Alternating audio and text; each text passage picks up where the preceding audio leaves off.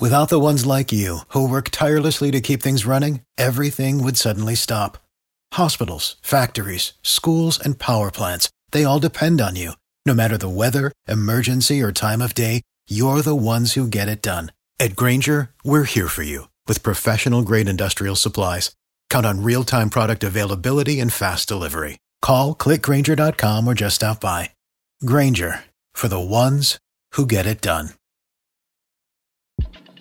Thinking of starting a podcast? Well, try Anchor. It's free, easy to use, and its creation tools allow you to record and edit directly from your phone or computer.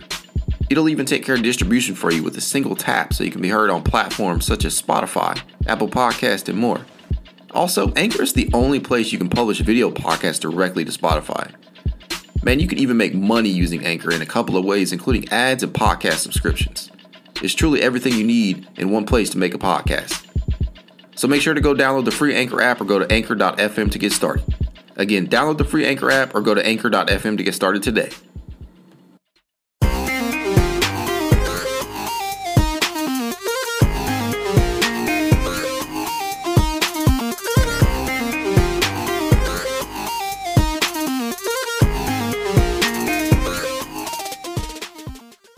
Welcome back to another episode of It's Cavalier Podcast. Man, since the last time I recorded, a lot has gone on. We had the craziness of the NBA trade deadline. We always know that that's going to be something. The deadline is always throwing us a few curveballs. It may not always give us what we want. It may not always give us a blockbuster trade, but it definitely throws you a crazy one every now and then. And such was the case this season. But before we get into the deadline, let's talk about these last couple of Cavalier games. So, the last game that we will ever see JaVale McGee presumably suit up for in a Cleveland Cavalier uniform.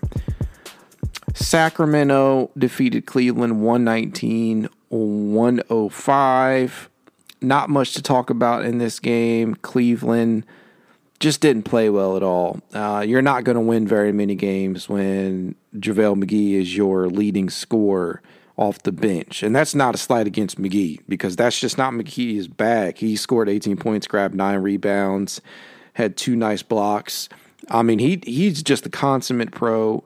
He'd come in whenever you need him to. Doesn't matter how long or when or if he had been on the bench or not. Always came ready to play. So I definitely appreciated that about McGee's time in Cleveland. Colin Sexton had a pedestrian game, but really Darius Garland and Colin Sexton had pedestrian games by their standards at this point. 15 points, 4 rebounds, 7 assists on 6 of 15 shooting, minus 25 on the court. Darius Garland, 17 points, and the kicker, 2 assists. I spoke about this in an article I had previously written about Darius Garland's impact on the court, and I mean, it just shows. When this man doesn't assist the ball to his full capabilities, Cleveland's going to be at a disadvantage, big-time disadvantage.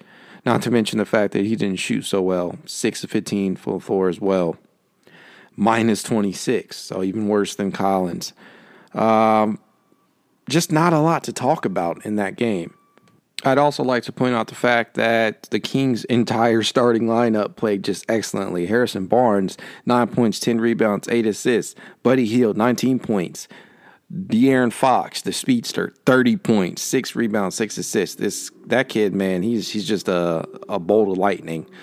Halliburton, the rookie, 28 points. He might be the favorite now for Rookie of the Year with LaMelo Ball out. Richaun Holmes. Man, has Richaun Holmes turned into just a quality NBA big, 17 points, 16 rebounds. That's all I'm going to talk about in that game. I'm kind of covering it late anyways. Next game on the list was Cleveland's recent victory over the Chicago Bulls, 103-94. That game, it showcased how well Darius Garland can play even without Colin Sexton on the floor. Colin missed the game with, I think, hamstring soreness. Garland was able to put up 22 points, 4 rebounds, and 9 assists, so getting back to his passing ways. And I believe Cleveland won a whopping 10 game. Well, the difference between Darius Garland when he assists 6 or more a game versus when he doesn't is astounding.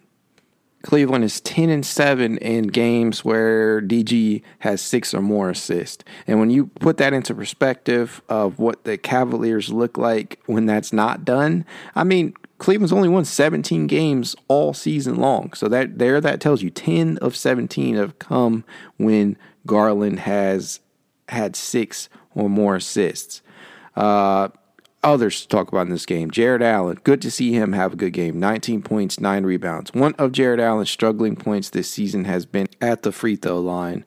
He only had 2 attempts in this game, and he made one of them. And that's going to be something that we continuously monitor as the seasons progress to see if he can up the free throw percentage. But, man, 3 blocks, 2 steals additionally. So everything that we could bargain for and more in regards to Allen. Larry Nance, the all-around man. I'm always toting him to be 14 points, 14 rebounds, 5 assists. He is the Cavs' secondary playmaker at this point in time and probably will continue to be.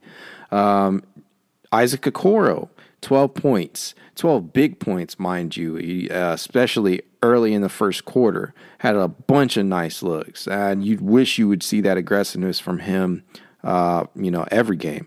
Cedi Osman was forced into a start, although he only played 21 minutes. He did put up 8 points.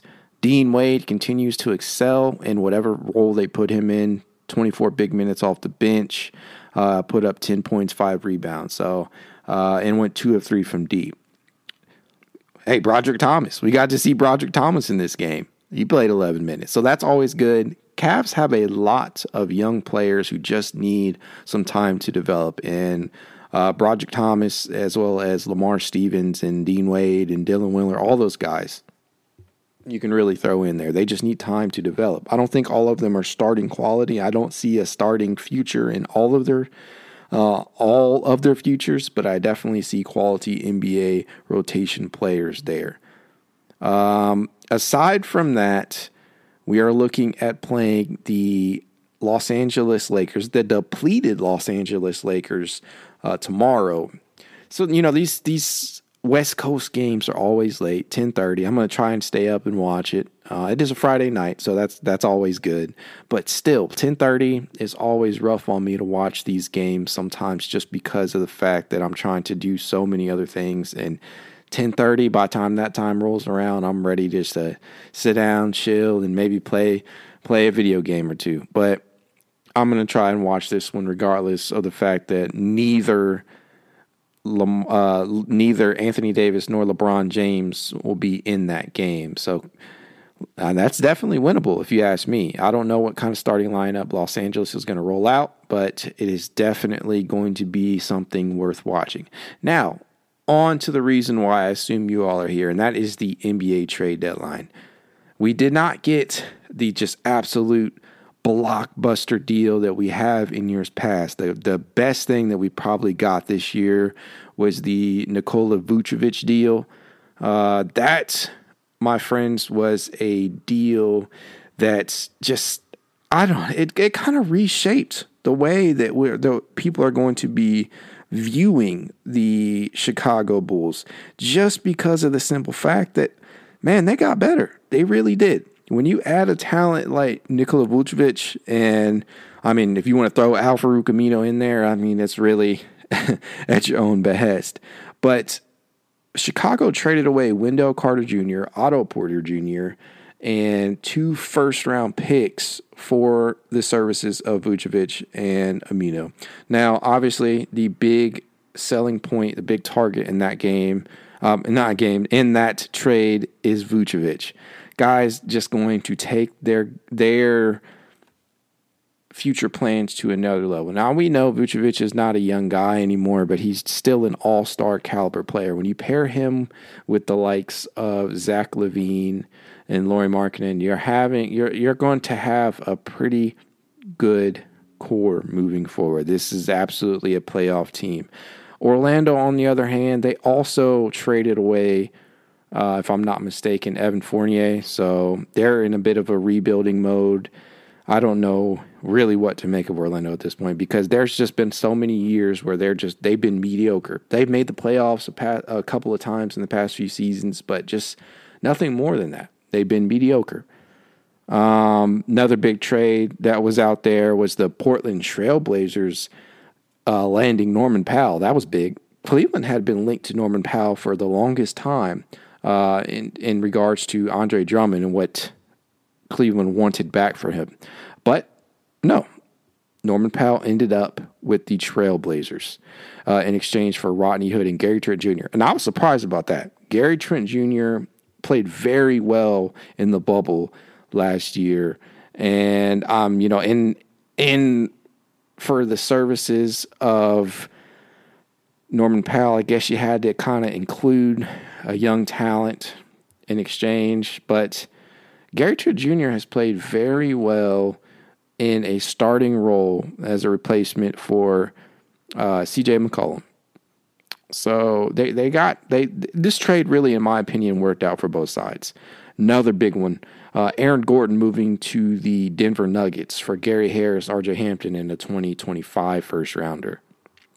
Now that makes the Nuggets, presumably at this point in time, until LeBron James and Anthony Davis get healthy, it makes them the favorites, in my opinion, in the West. We'll have to see how that pans out. Now for Cleveland. Very, very, very unclimactic trade deadline for the Cavaliers. Cavaliers traded away JaVale McGee in a move that many people saw coming, since McGee was not in last night's game against the Bulls. So we kind of could tell there the writing was on the wall that McGee would probably be traded. And this guy has been the consummate professional. He's been an absolute pro. Like I said, he did everything you could expect out of him, and he brought that championship level experience and mentorship to the younger guys. So he deserved it. He deserved to go to a title contender. And as I said before, the Nuggets now, in my opinion, are that team to beat in the West. Cavaliers did get back Isaiah Hartenstein and actually, I believe, 2 second-round picks. One of them unprotected, and the other one is heavily protected, spots 31 through 46 in 2030. So, yes, these picks going to take a while to get to Cleveland, but nonetheless, we got some more draft capital. And when you consider what we traded to get McGee in the first place, which was Alfonso McKinney and Jordan Bell, we obviously came out with more than we had hoped for. Andre Drummond will be bought out. We kind of all knew that at this point, so we'll have to wait and see how much money he's actually going to get. A couple of things to take note of, ladies and gents. Cedi Osman, Taurean Prince, Kevin Love, and the aforementioned Drummond are still with the team. So what does that mean? Well, Cedi Osman and Prince presumably are still in Cleveland's long-term plans. Kevin Love, on the other hand, even when he gets healthy, he may be glued to the bench. With the emergence of younger and cheaper options like Dean Wade, Lamar Stevens, Dylan Windler, I just don't see how he finds himself back in the starting lineup.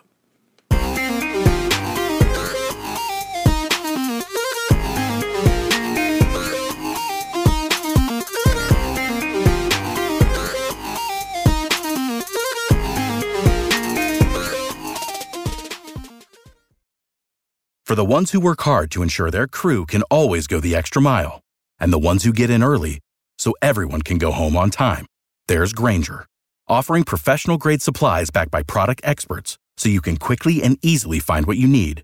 Plus, you can count on access to a committed team ready to go the extra mile for you. Call, click Grainger.com, or just stop by. Grainger, for the ones who get it done.